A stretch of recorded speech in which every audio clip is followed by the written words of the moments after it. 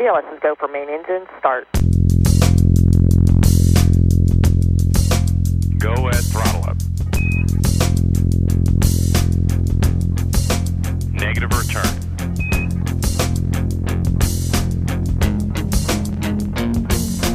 Then we see a nominal MECO. Welcome to space. Okay, so we've been trying to get this call started for a few minutes now. And it's like, it reminds me of the shirt that I'm wearing now. And it says, I never want to hold again. It's the Rocket Lab shirt. And that's how it goes. Anthony, how you doing? Doing good. We got a friend here this time. We do have a friend. Who else is out there? Let's hear it. Oh, hello. Is that me? That's you. You're the only other one. Hey, guys. I'm sorry I delayed you. I apologize. We call that the Elon Musk maneuver. I just show up whenever, right? Yeah. Show up whenever. Whenever the driver gets there. We're going to assume it's because you had to take a swing out to landing zone 1 and just take a look at the boosters before you showed up, right? I was in a conversation with another favorite space reporter of ours, Emily Speck. So I was hanging out with her tonight. So nice. Lost track of time. So sorry. It's an acceptable reason. Yeah. Okay, so this is Brendan Byrne who's joined us today. We thought, hey, we've been doing Off Nominal for a few episodes now. Maybe you guys are tired of just hearing me and Anthony talk because we have the same old stale ideas month after month, and it's just really wearing you down. We thought we'd inject some new blood into it. So Brendan, before we start, you want to just kind of let everybody know who you are and maybe a plug for your sweet podcast that you do? Yeah, I'm friends of Jake and Anthony's. I think that's the only reason I'm here, right? I'm friends with these guys, and I host a podcast of my own called Are We There Yet? It's kind of all right, and but more importantly, I'm friends with Jake and Anthony. I had a good time with them when they were in town, and so that's me.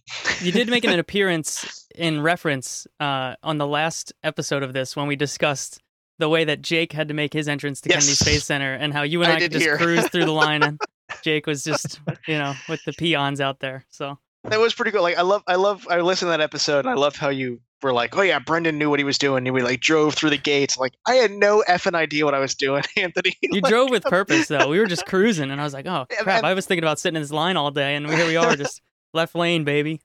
Well, that's the number one rule of journalism is pretend like you belong there and then you get in where you need to go. And we were there, 30 minutes early? We were there super early. So right through the gate, no problem. Drove with a purpose. So meanwhile, I was baking in the parking lot of the badging office waiting for the immigrant bus to show up.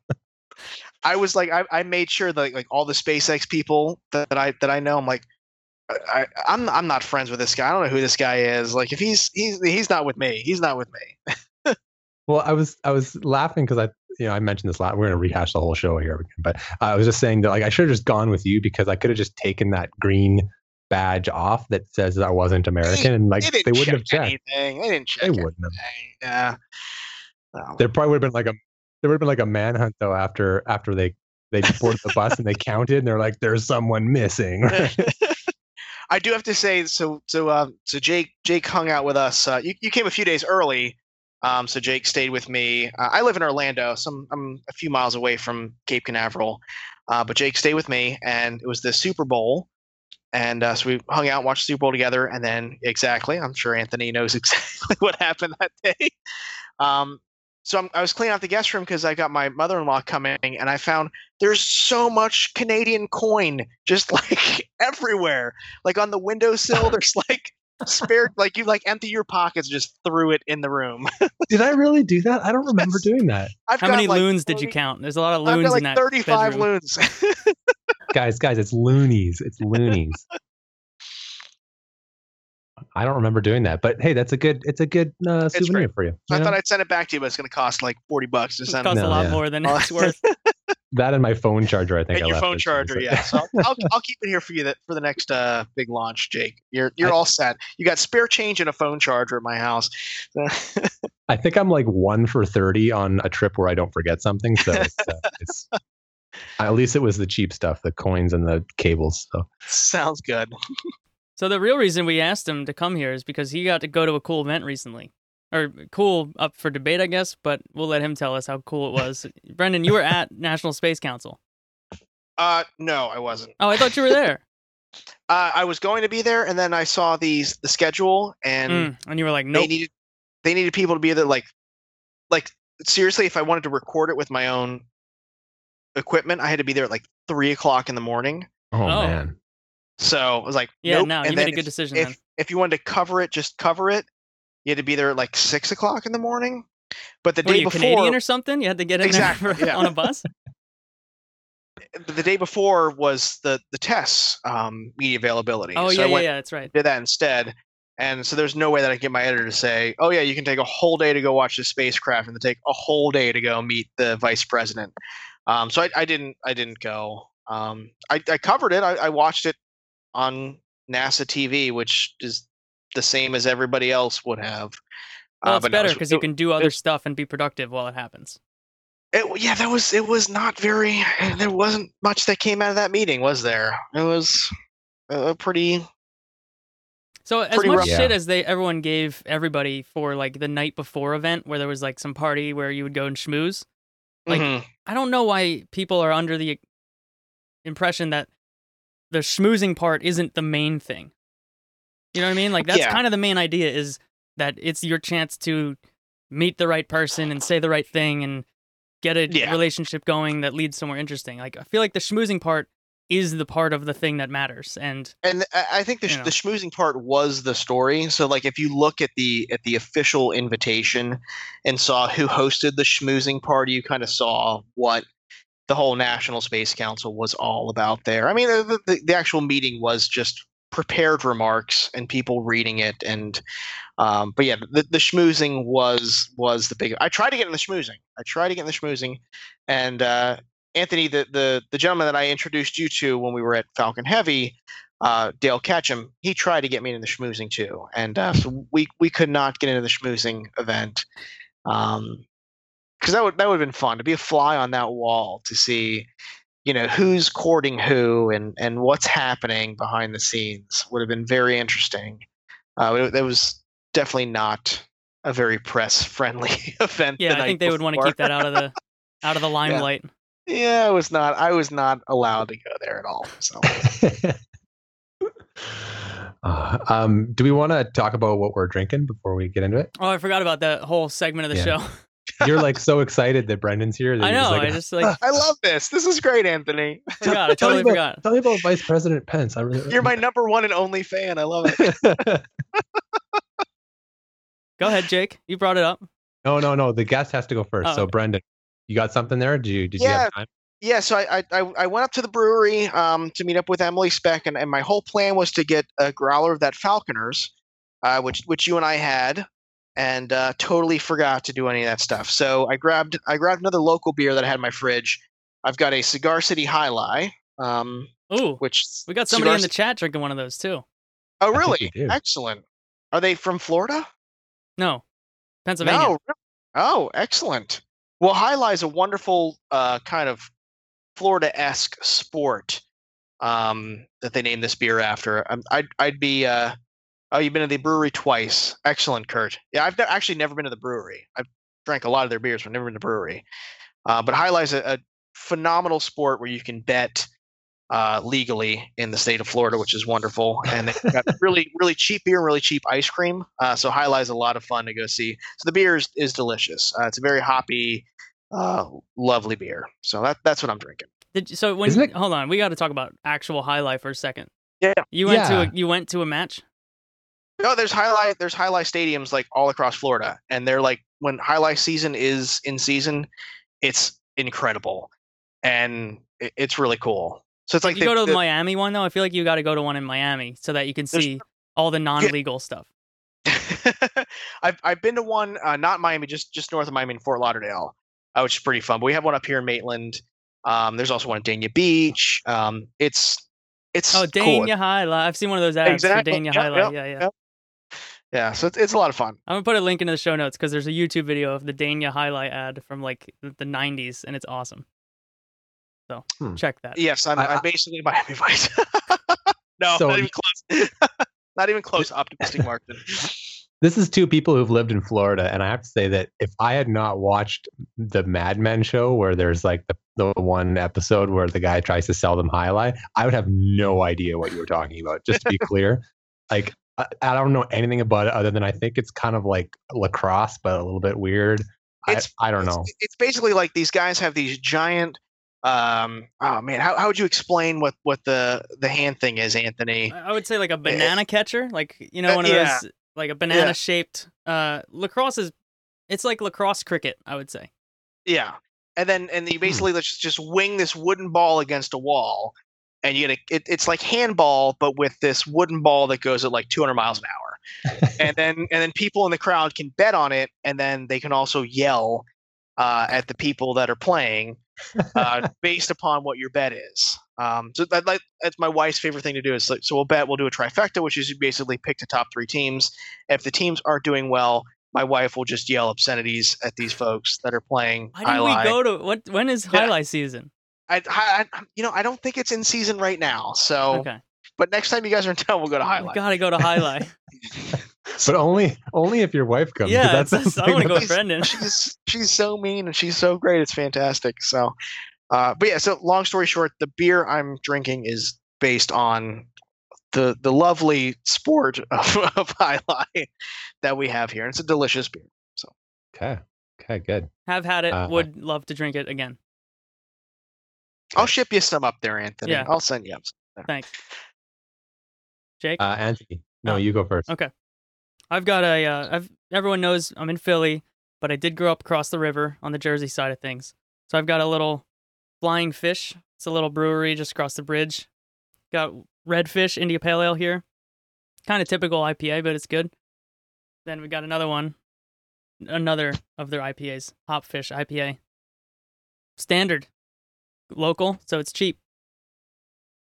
I don't even think you can get this like out your way because it's a brewery that's like the size of a small restaurant. Like it's just a tiny one. I don't think they distribute anywhere.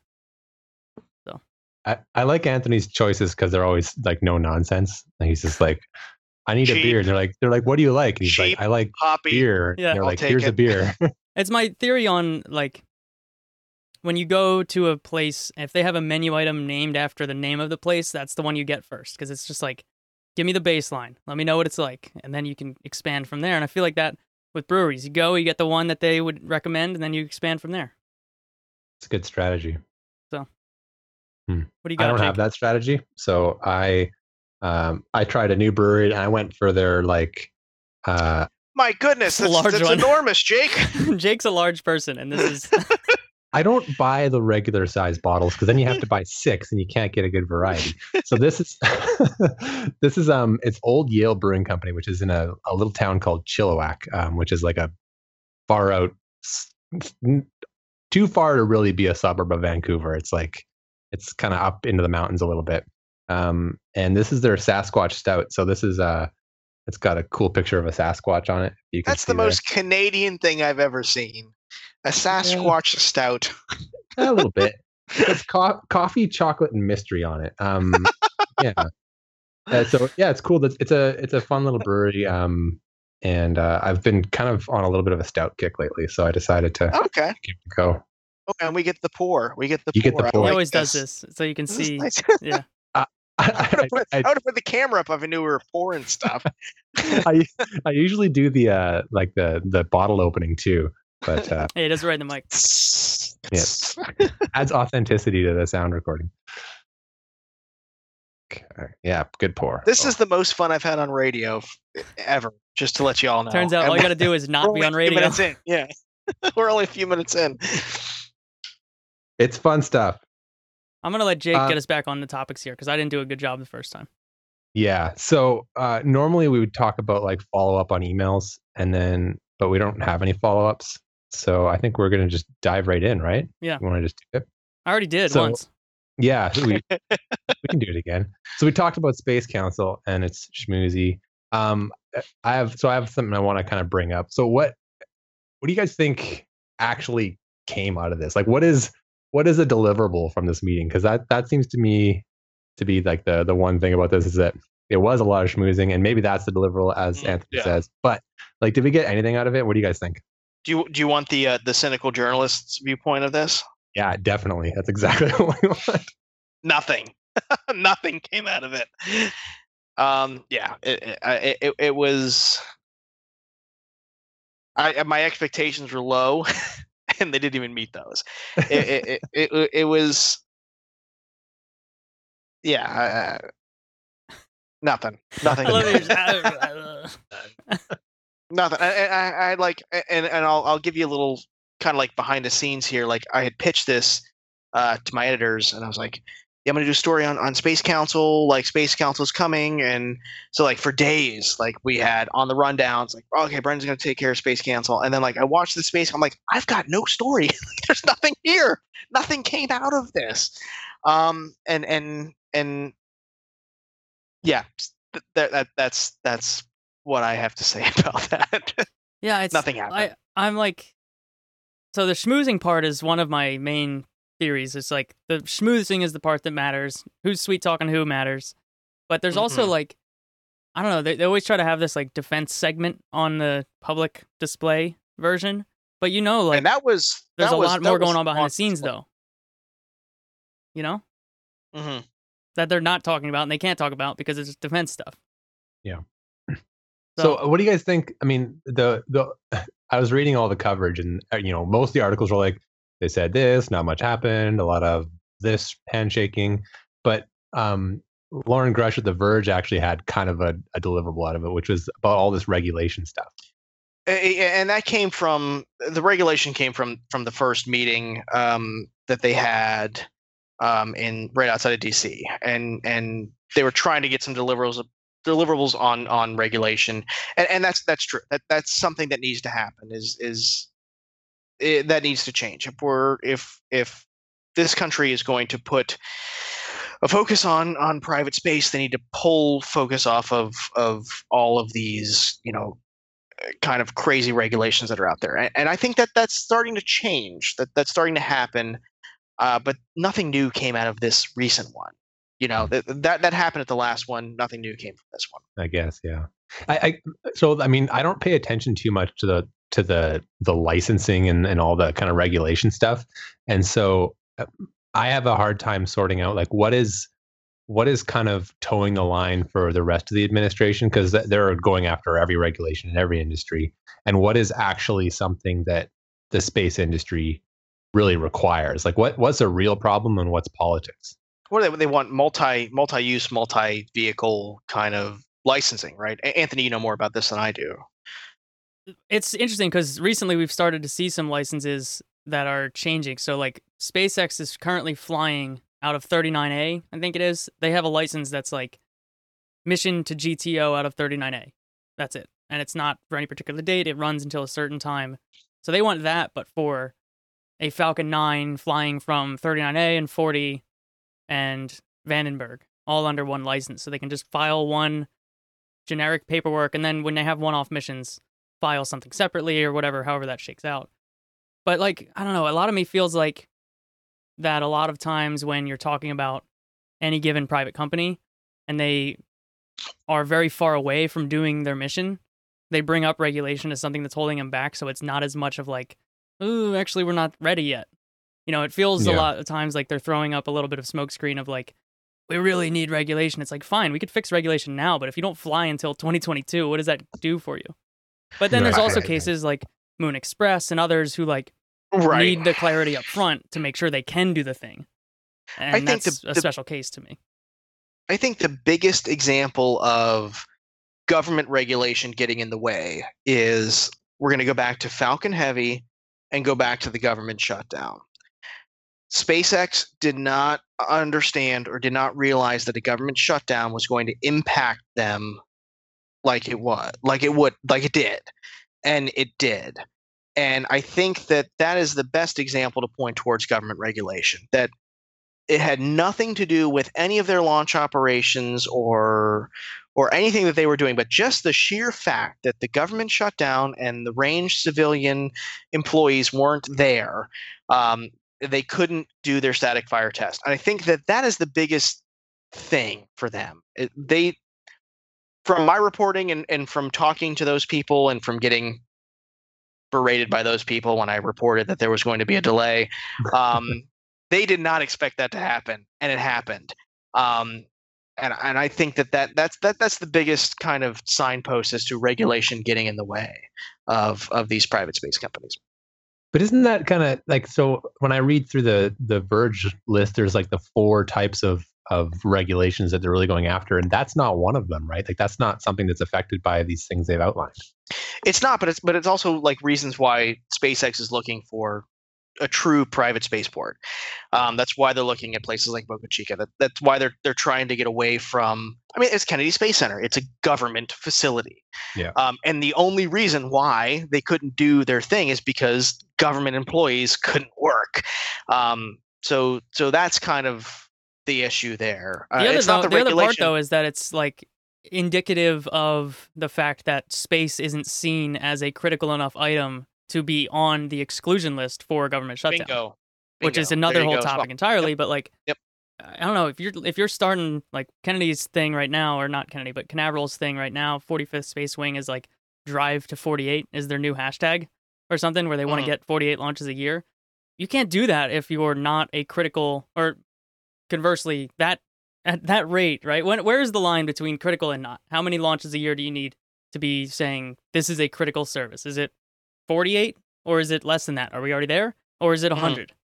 Right, because airports don't shut down, right? Yeah. It's totally. Or if it was a national security payload, then they would have paid those civilians to be there and working the range. Yeah. But that's a very good point. But I mean, if you're a company how many millions of dollars did SpaceX sink into Falcon Heavy? The fact that it was truncated by a silly government shutdown. You get to see where the frustration is from them as well. So. Okay. Jake's deep in thought over there. Yeah. The Canadian deep in thought about American regulation. I've learned more about the United States doing this project than I ever thought possible. Like, pretty soon they're just gonna de facto have to just send me citizenship because, like, I just know too much. You're just trying to get an easier ride into Kennedy. Is all you're trying to do. Yeah, exactly. That's all this is about. I just want a green card, man. Okay. You want to do a budget request then? Oh, that's another good one. Yeah. Give us your take as an outsider on what budget request is, what it means, what you think about it. Well, yeah, it's super different from what we do up here. That's for sure. So, I mean, my understanding is this is the administration, so it's the White House.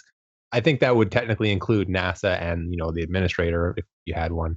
Very setting, good point. Yeah, setting what you want to happen, right? So, which is why I always find it interesting trying to sort out the reporting, because I don't think a lot of people that report on the budget request even characterize that properly.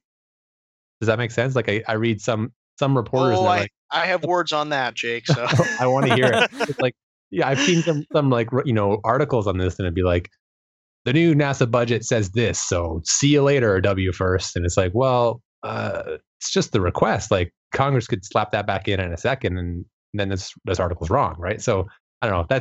It's definitely wacky the whole way it works, but yeah. I'm waiting for Brendan's words. I don't know if he's willing to light journalist friends on fire at this point, but I'm not lighting anybody on.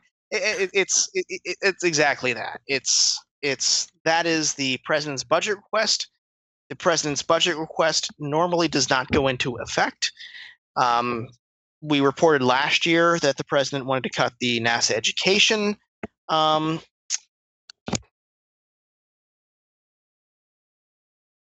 don't know if he unplugged himself or something. He might have got fiery over there. I'm not sure what happened. We can't hear you, Brendan. Yeah, I don't know what happened to him. I think he ripped his microphone out at the Office of Education. I can't believe he's going to cancel it. I think I'm back. Am I back? Yeah, you're back. You're back. Okay, sorry, the dog stepped on the cable here. But no, in the last presidential budget request, they tried to cancel the NASA's education department. That did not happen. We still have the education department.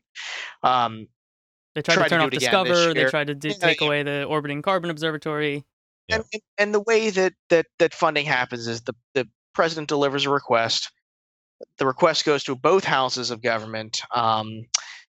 And you've got the House, the Senate. They come to two separate kind of budget requests. Then you go to this, joint committee, and then finally it comes out. So when that president budget request comes out, MITRE's always like, "Oh, give me a story on this," and it's like it's not going to be what it's going to be about.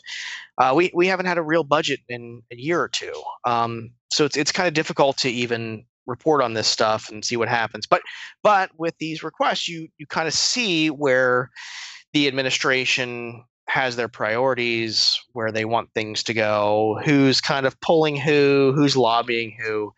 So that's really what the story is what the administration wants to do. It's not really what's going to happen, but it's what the administration wants to happen.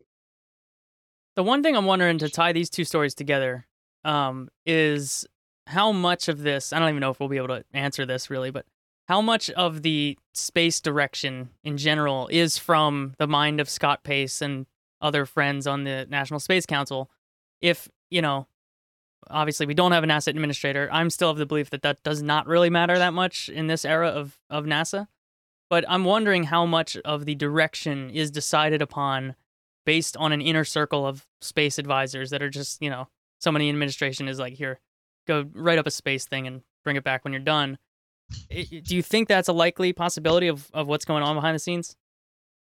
Yeah, I kind of have that same debate, Anthony, as to, do we really need that leadership to be telling us what to do, or is that leader just someone who does the will of the administration? It's more on the policy experts, and I really haven't seen anything with this administration. I don't know, because we really haven't seen anything major change. There hasn't been something that's come out and it's like, oh, well, we know they canceled SLS, so that's something that so and so in this department said to do, or moving forward on this particular thing. We're really at a stalemate when it comes to everything regarding the NASA as an agency.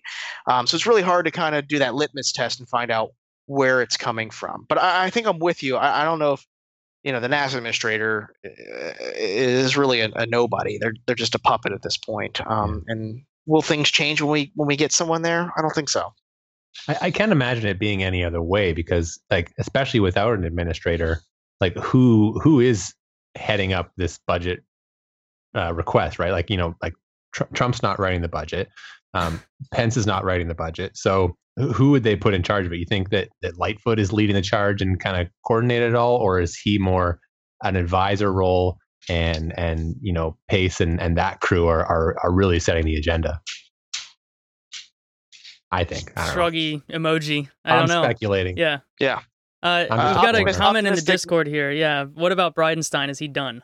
I've heard some things that Brendan might have heard some more things on down in Florida there. I don't know if you know what I'm insinuating. Yeah, I'll say it. You say it. So I heard some little birdies that said that. So the TLDR on Bridenstine is that he currently does not have the votes. He's there. This has been reported widely. This isn't the little birdie part, but the vote right now would be 50-49. The one missing was John McCain, who's got cancer and is not in Congress right now. So if he were to come back and vote 50-50, then Pence would come in to break the tie. Bridenstine would be in. Doesn't seem likely that if McCain did come back, he would vote for Bridenstine, because Bridenstine politicked versus McCain in the past and all this stuff. But what I did hear was that the Florida contingent down there, Marco Rubio and Bill Nelson, are trying to get Bob Cabana in as administrator, who is right now the leader of Kennedy Space Center. That is what I've heard. I don't know. Brendan's tied into these politics directly, so he can no comment his way out of that or confirm or deny that. But it's weird. I have Bob Cabana is coming to doing a live event with me in a few weeks, and that might be an interesting thing to talk about with him. From what I've heard is I think that Marco Rubio, so Rubio kind of he broke from party lines on this one, and kind of went against Bridenstine. And there's tons of reasons why you can speculate why he did that. I mean, Bridenstine totally campaigned against him, and when he was running for president, and you can maybe it's a little ill will from the presidential campaign. I think Marco Rubio is kind of seeing a lot of he's getting a lot of heat recently down here. With the way that he's been portrayed after some of the school shootings that were down in South Florida. I could see that if it went to a vote, he might go back to party lines on that. The Bob Cabana stuff, I haven't heard too much about that. I've always wondered why he wasn't up for it from the beginning. Bob Cabana is a really in front of cameras, he's a great guy. He's a good politician. He's turned around the program down here in KSC,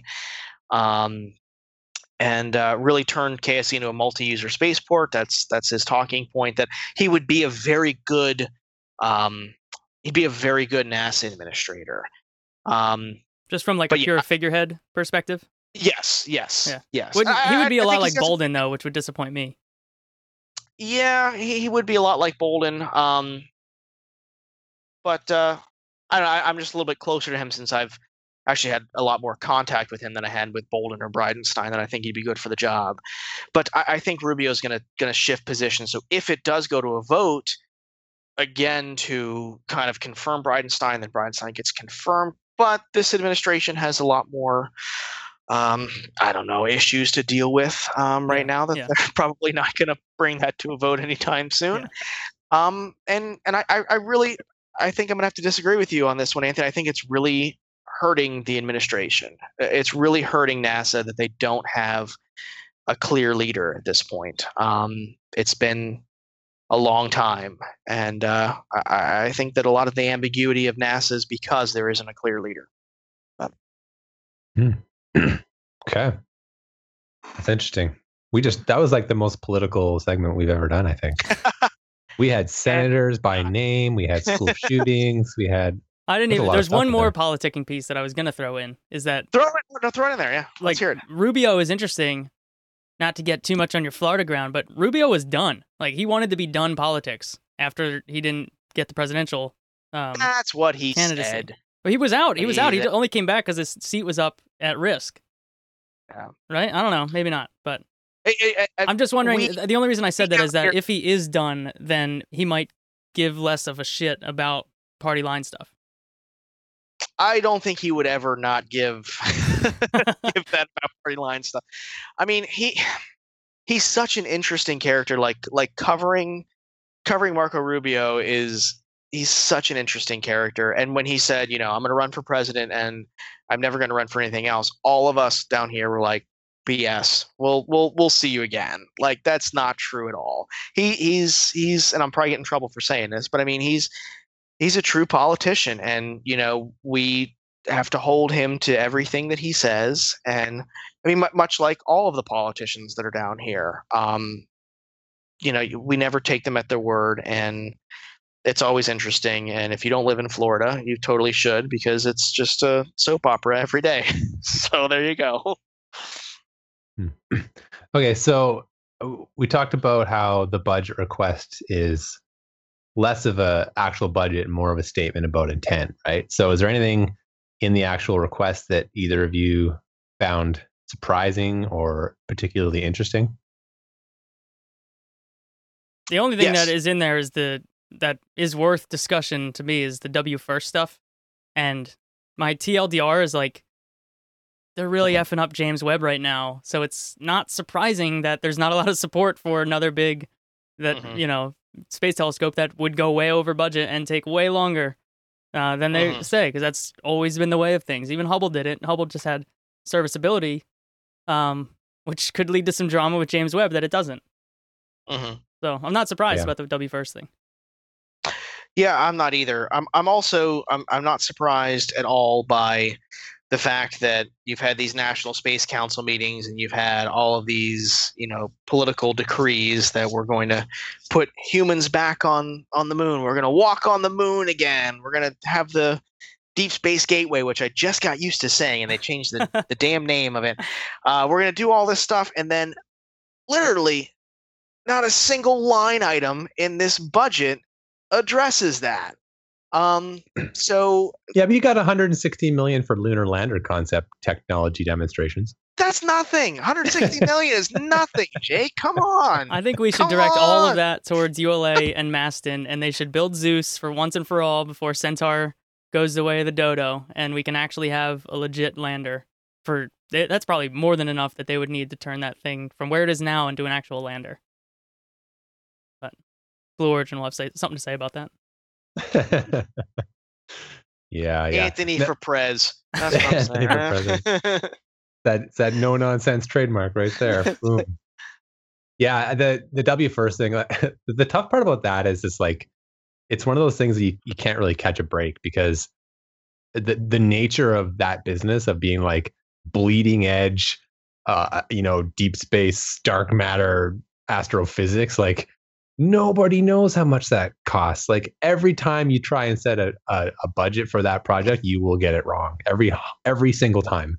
And it happened with Hubble, and it happened with James Webb. It happened with WFIRST. It'll happen for the next one after that, and the one after that. It's just how it is, right? It's not run of the mill stuff.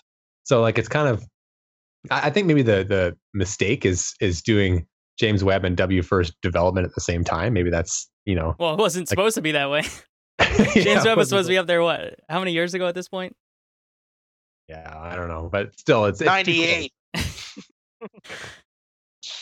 Yikes. Yeah, but I mean that's the only thing. So like WFIRST from a science perspective is like a really valuable mission, and I should preface that I don't actually know anything about astrophysics, but I trust that the big team behind the decadal survey would not put that as a number one priority if it didn't have some kind of value. And it's cheaper than James Webb, that's for sure. But yeah, it's tough, man. It's a tough call. You really stopped us in our tracks there. Yeah, that's what happens when you land a mic drop point. Boom. So here's the one other thing that the ISS thing is the other monster story there. Oh dear. I can pull up a hot drama alarm if you want me to, but yeah, I got to I'll have to crack another beer for this one. Hot drama. There it is, the hot drama alarm. Oh. As Jake pours another beer. I regret making that. So I went on a whole rant multiple times. Is there a way that I can make that happen from my end? I can't make that happen from my end. Just let me know and I can hit it again whenever you need it.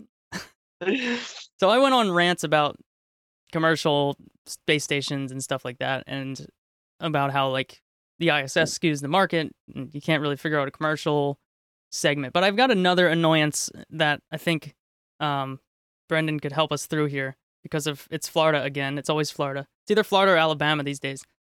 But I feel like the Floridians in general, at this point, are the leading state in seeing the rise of commercial space as a viable engine of the industry.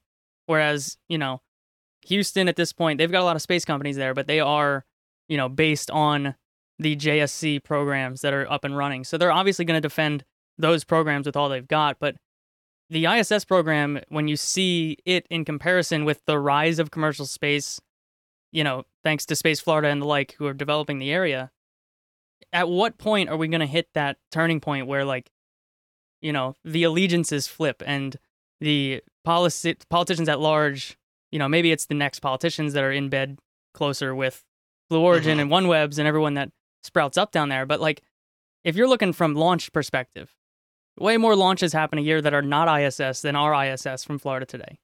There's, Blue Origin, OneWeb, there's all these factories popping up down there. SpaceX might have another factory down there soon. There's so much other stuff happening there that Florida to me feels like the closest to that tipping point. And I'm wondering if you're picking up any signs of things starting to change a little bit in even local great politics. Question. Yeah. Maybe not like the U.S. Senate, but is some of the state politicking that's happening there with Space Florida and the like, is that starting to switch? I think so. The interesting thing is that you're right. I mean, Florida is booming when it comes to commercial space flight. And when you talk to any of the academics here or people that work at universities, it's the greatest thing in the world because they can now get their CubeSats, they can get their experiments on suborbital flights. So inexpensive and so quickly. Like the fact that they can turn it around so quickly, it is really the big thing. And so I think that's what really the commercial space flight is doing down here for us. Just for an example, our university, UCF, University of Central Florida, is really close. I happen to be an alumnus, so I might be a little bit biased. They're building their own satellite, and they're going to send it up on either New Glenn or SpaceX Falcon 9 in the future. They're building tracking stations down here, and they're going to do some really awesome science about planetary formation and stuff like that on this little tiny CubeSat. When you think about the ISS and science that's done there, so right before the space shuttle program was retired, Space Florida built their whole this giant building right next to the Blue Origin facility. You guys probably saw it when you were down here. And I took a tour of it the other day, and so they have all of these. It was basically built as a facility to prep experiments to go up on the space shuttle. And they built it, and then they canceled the space shuttle. So there's this giant facility which has like this amazing laboratories and cryogenics and all this stuff, but they have no use for it right now. So Florida and Space Florida is really hoping that we continue our partnership with the International Space Station. Everybody else around here, they're kind of moving away from that and saying, experiments don't have to happen in orbit. They can happen or on orbital space station. They can happen in orbit. They can happen on CubeSats, whatnot.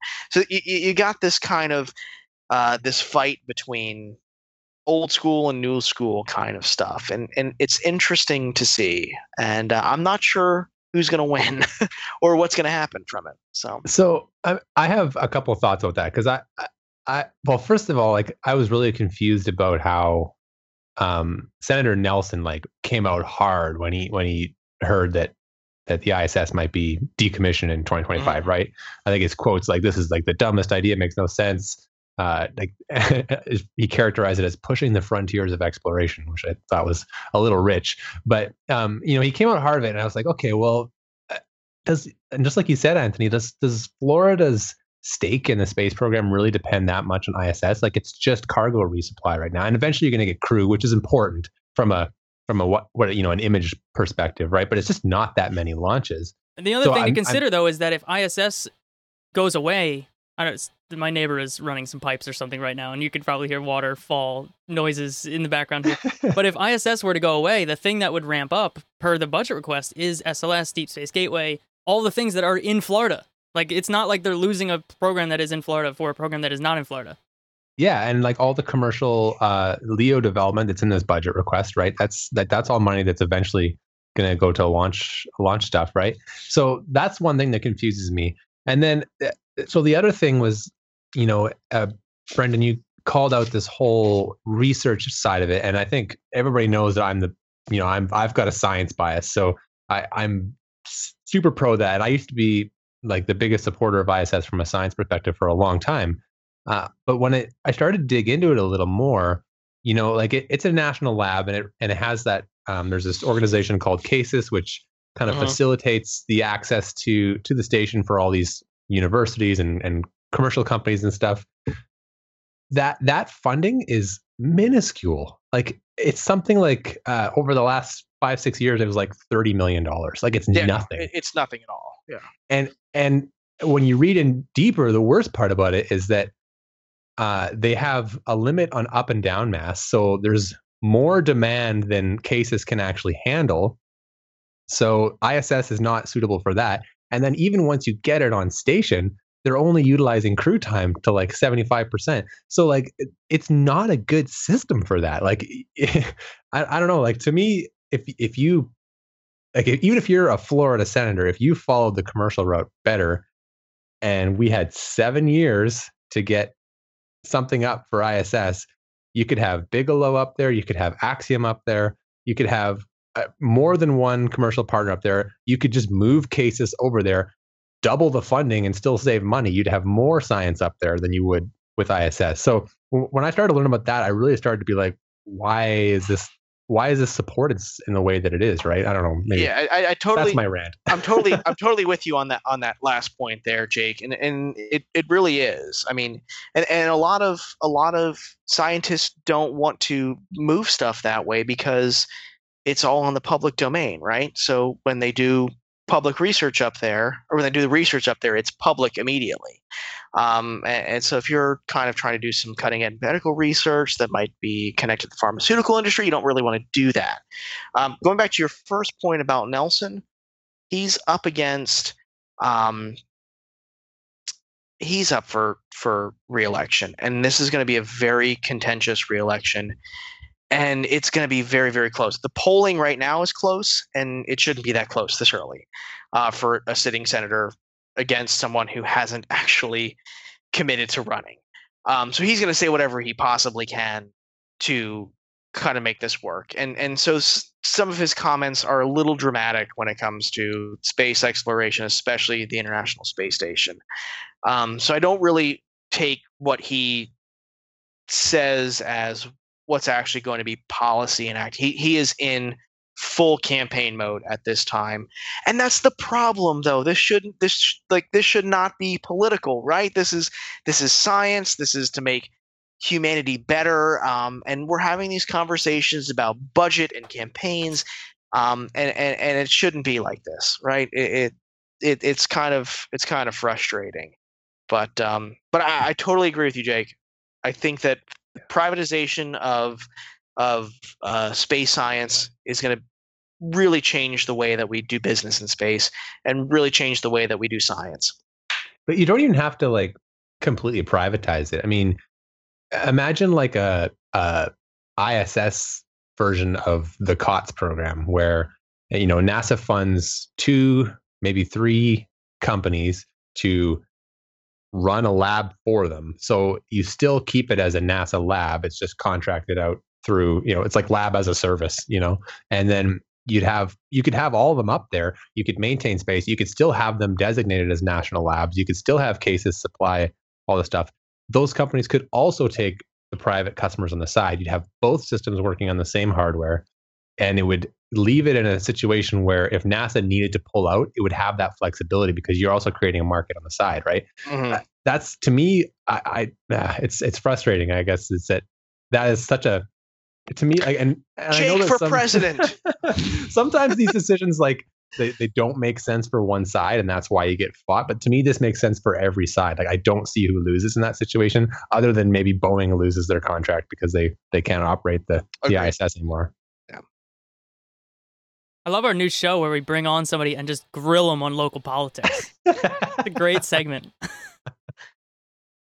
Yeah, you're gonna never come back again. I think we could use someone in Alabama. Who do we know in Alabama for the next month? I got a good relationship with Nelson. Have you ever heard that when he was on the mobile launch tower, when he was getting on the shuttle, he looked out and he saw his grandparents' homestead out there on what is now part of Kennedy Space Center. I know what you're doing. I know what you're doing, Anthony. You're fishing for it. It's not going to happen. I mentioned it in the last show. I mentioned it. You'll have to come. Oh, we should have plugged this up front, Jake. But we're doing a meetup in Philadelphia, and we're gonna fly Brendan up for his Senator Nelson impression alone, and that's it.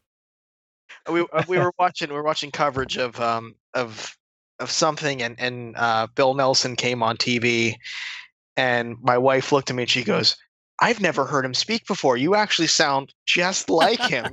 So she's heard me do the Nelson impression for years, but she's actually never heard him.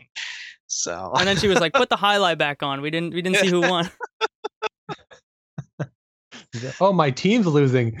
You bastards. Are we out of politics topics, and should we move into picks? Yeah, I think so. I think I've spewed enough ISS rant. And that's about as heated as I got. I will be right back. I will sneak away for 2 minutes. I'm not worried about it. Go get another beer or something, or whatever. You think he's going to chase his dog away from the audio hardware again? Could be. His dogs are a little rambunctious. Let me see. We didn't get an email, so. We got no email. We did get some topics in the Discord to talk about, and I'm thinking maybe we just do off-nominal bonus content of just like a call-in show almost. Oh, that'd be cool. So while Brendan's away, let's plug this. We didn't plug it up front. We should have plugged it up front. Jake is going to be in Philadelphia towards the end of March. We're going to be doing an off-nominal meetup in Philadelphia. It is at Yards Brewery. There's a beautiful new brewery down there in Center City here, Philadelphia. We're going to go hang out. There's some details at events.offnominal.space. I'll put a link in the show notes. If you are remotely close to Philadelphia, you should come hang out, have a drink. We've got a couple of us that are going to be there hanging out. Super informal hangout, but at least we can all be nerds together.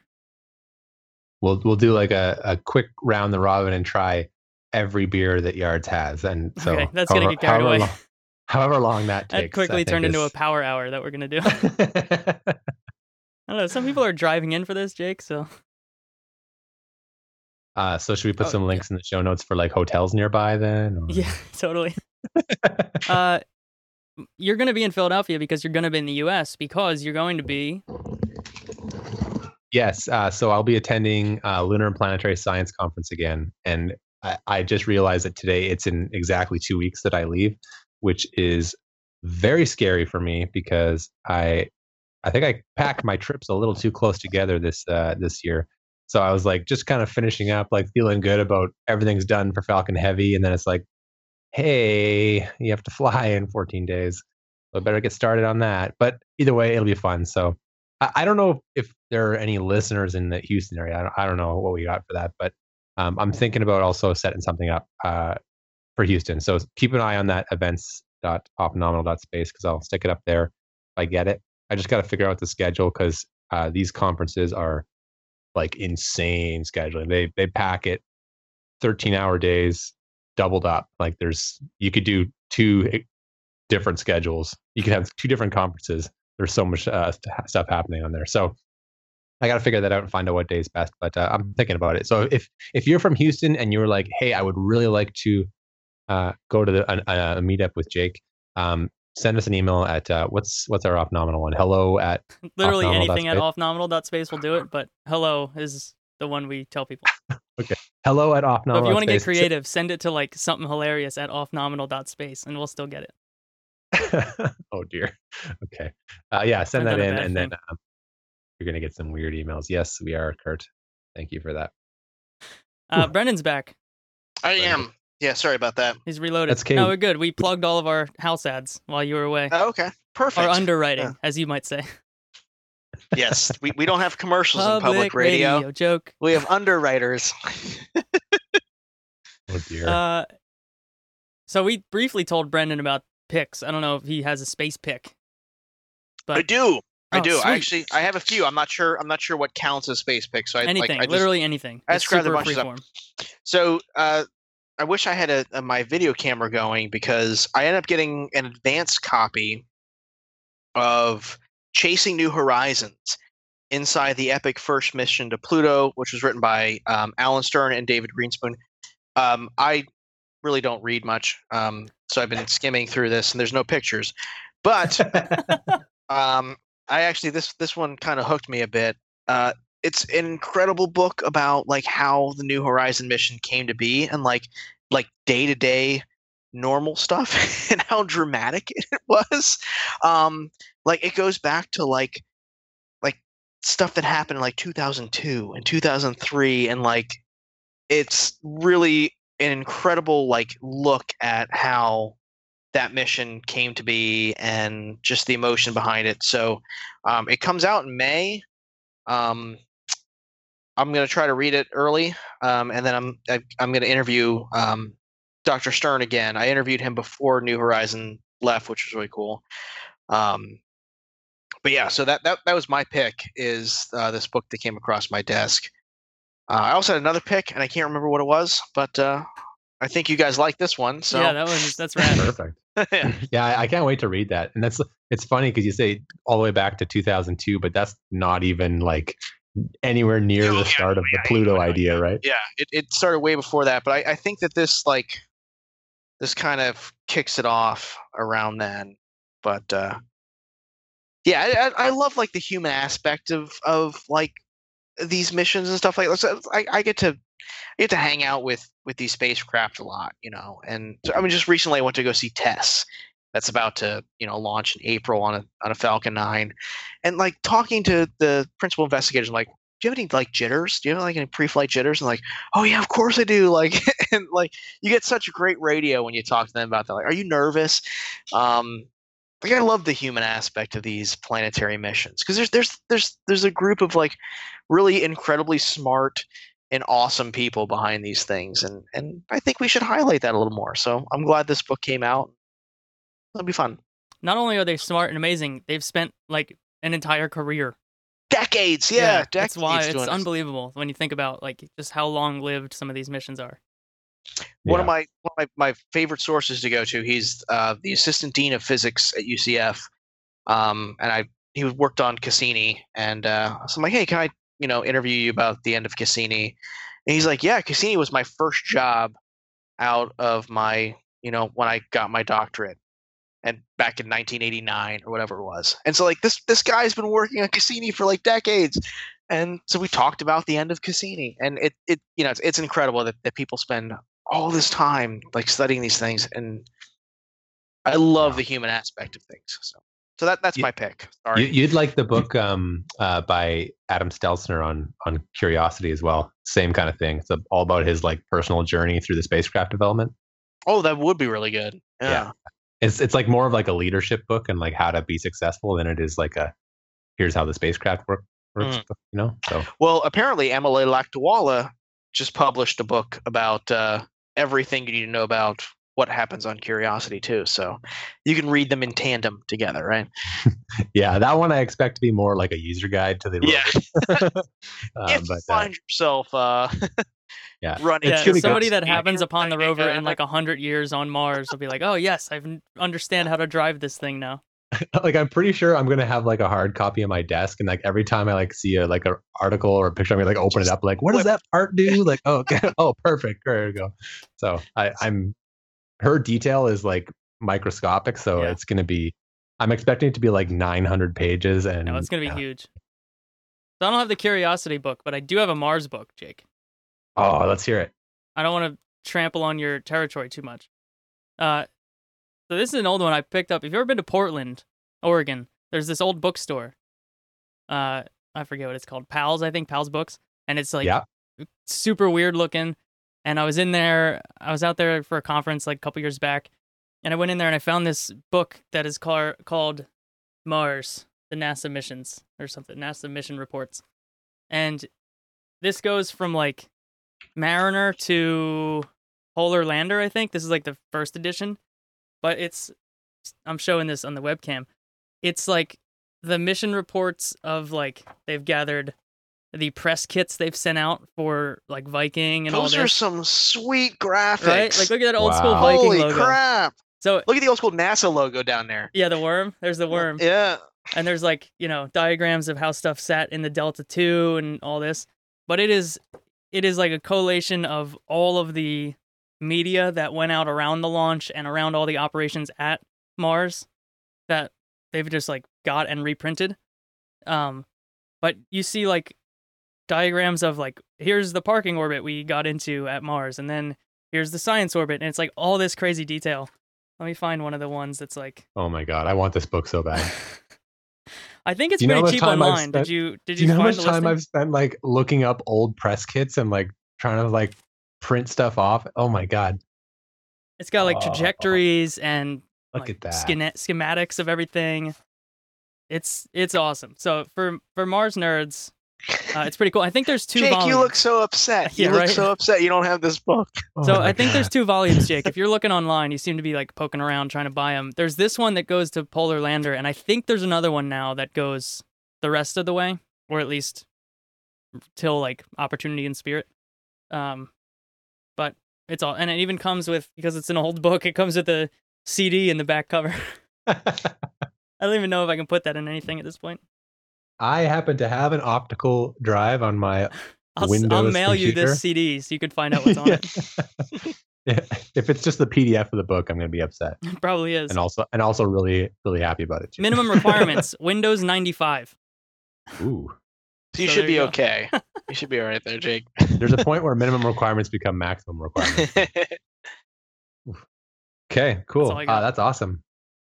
So I have a pick, and in the tradition of me selecting my pick at the very last minute, I'm stealing this from the Planetary Radio episode that just came out this week, and I listened to it this morning on my hike. And so this is a kind of an art project, which is pretty cool. So basically, this group got together. It's a weird origin. It's a data transfer company called WeTransfer, and they kicked off this idea for some reason, and they paired up with like a studio, and they got all these artists together, and they're celebrating the Voyager mission. So it's kind of a Voyager 40 celebration, and they wanted to do this installation, and they decided that to reach more people and to go further, they made like an online exhibit. So you go to this website. It's a message from Earth. A message from .earth is the website, and you can go to it, and it's this whole experience where you go through, and they do pictures, and they do audio, and they do video, and they do like some poetry and words and stuff like that. And it's like all this kind of exploration of some of the themes and the topics of Voyager. So it's pretty cool because it's kind of like a mix of art and some of the science they did. And so what really sold it for me is that they hired the musical group called Survive. I think it's called Survive. Yeah. And it's the group that did the soundtrack for Stranger Things. So if you know that theme song, that's what it's all about, right? And they what they did is first they took a little bit at like sounds of stars. So they converted like light waves into audio files so you could hear what a star looks like. And then they made this whole sound palette with all the different things, and you can play with it and make your own music with it.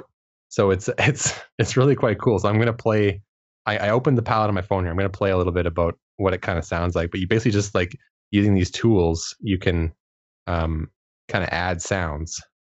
Let's see if you can hear this here.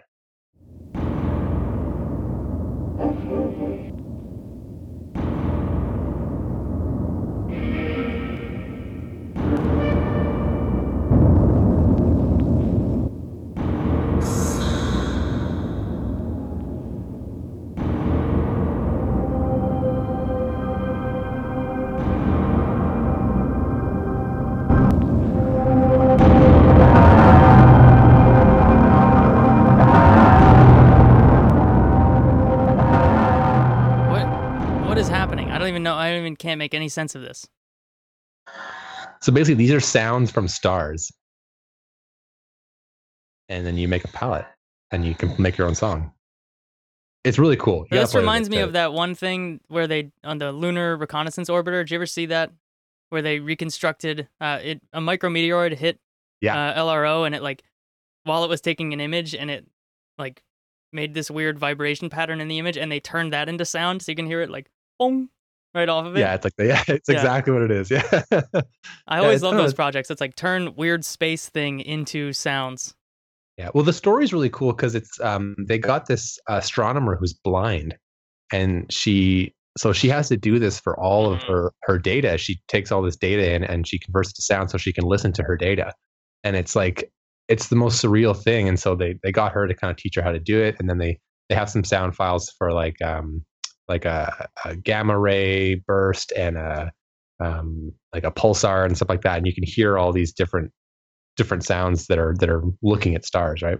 That's the thing that really blows my mind is I interviewed Nicole Stott last week. She's an astronaut. She's the artist astronaut, and I was talking to her about like STEAM.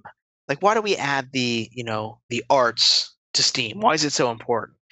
And she's like, everything that we see from space is like, it's false, like art. She's like, all the Hubble stuff, we've created false color so you could see how beautiful it is. And, all of these, like, you have to make things look good and sound good so that people can connect with space. And so like hearing something like that kind of that's to her point there. Like, yeah, this is what stars sound like.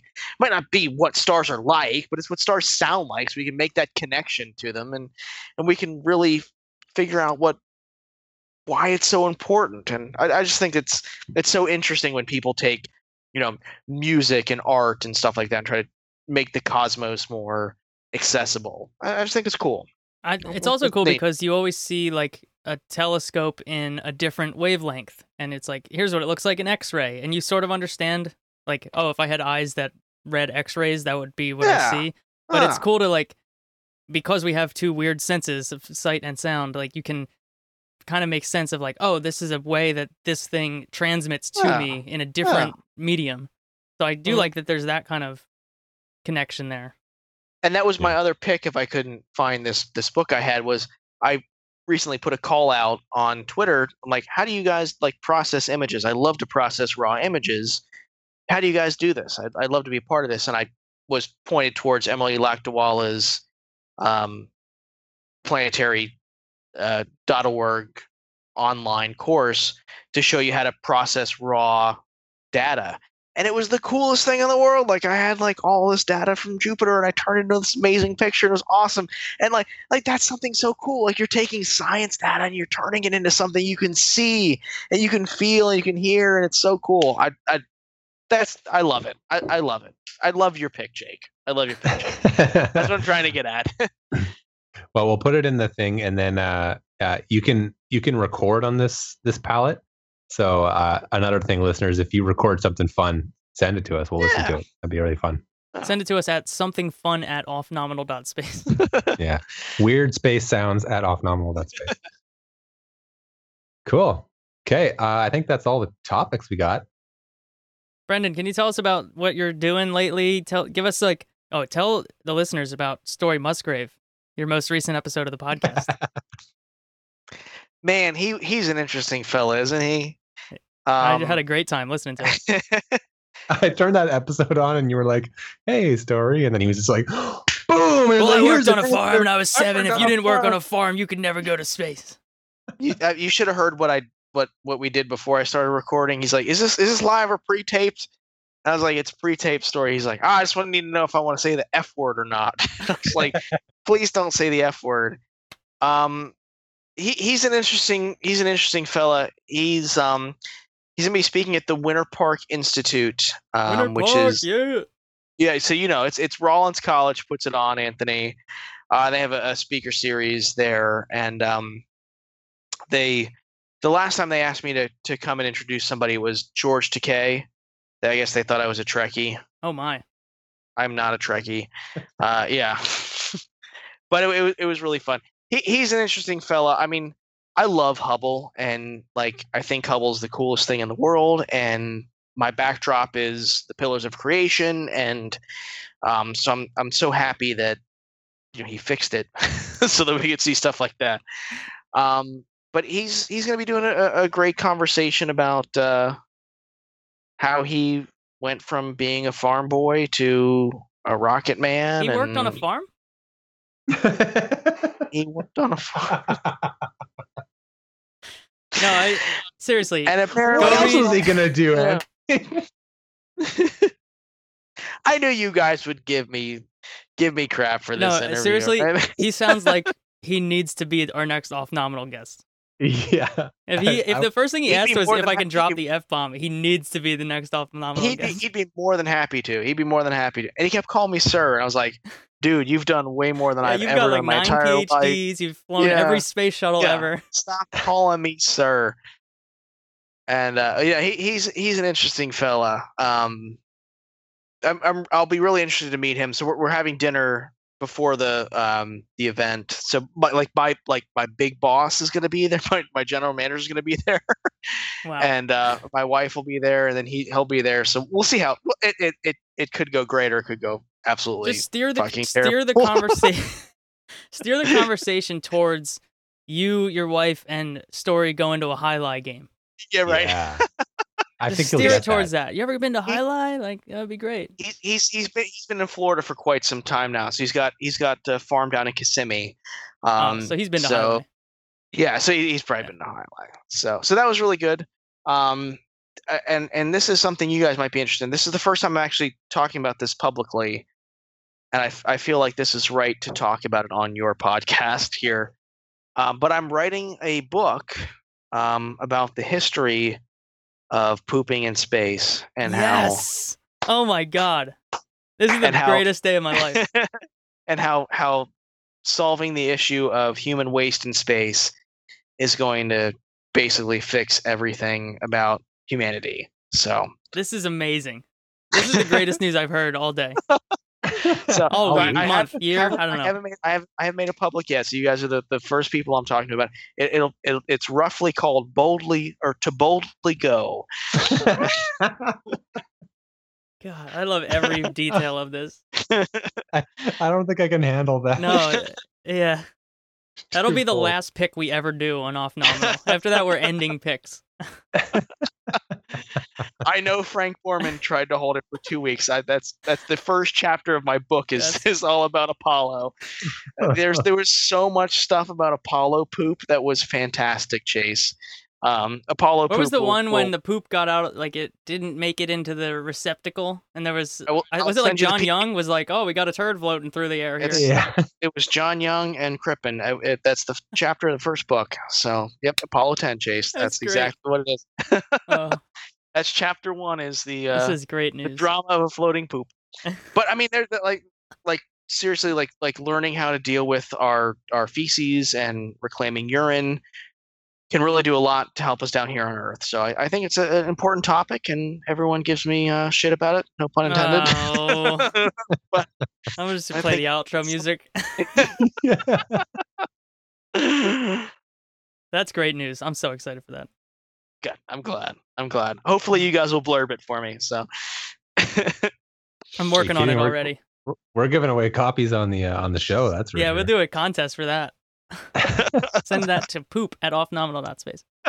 So if there's any publishers out there that are listening, I can send you a pitch, but right now I'm just going to write the manuscript. So that's awesome. Love it.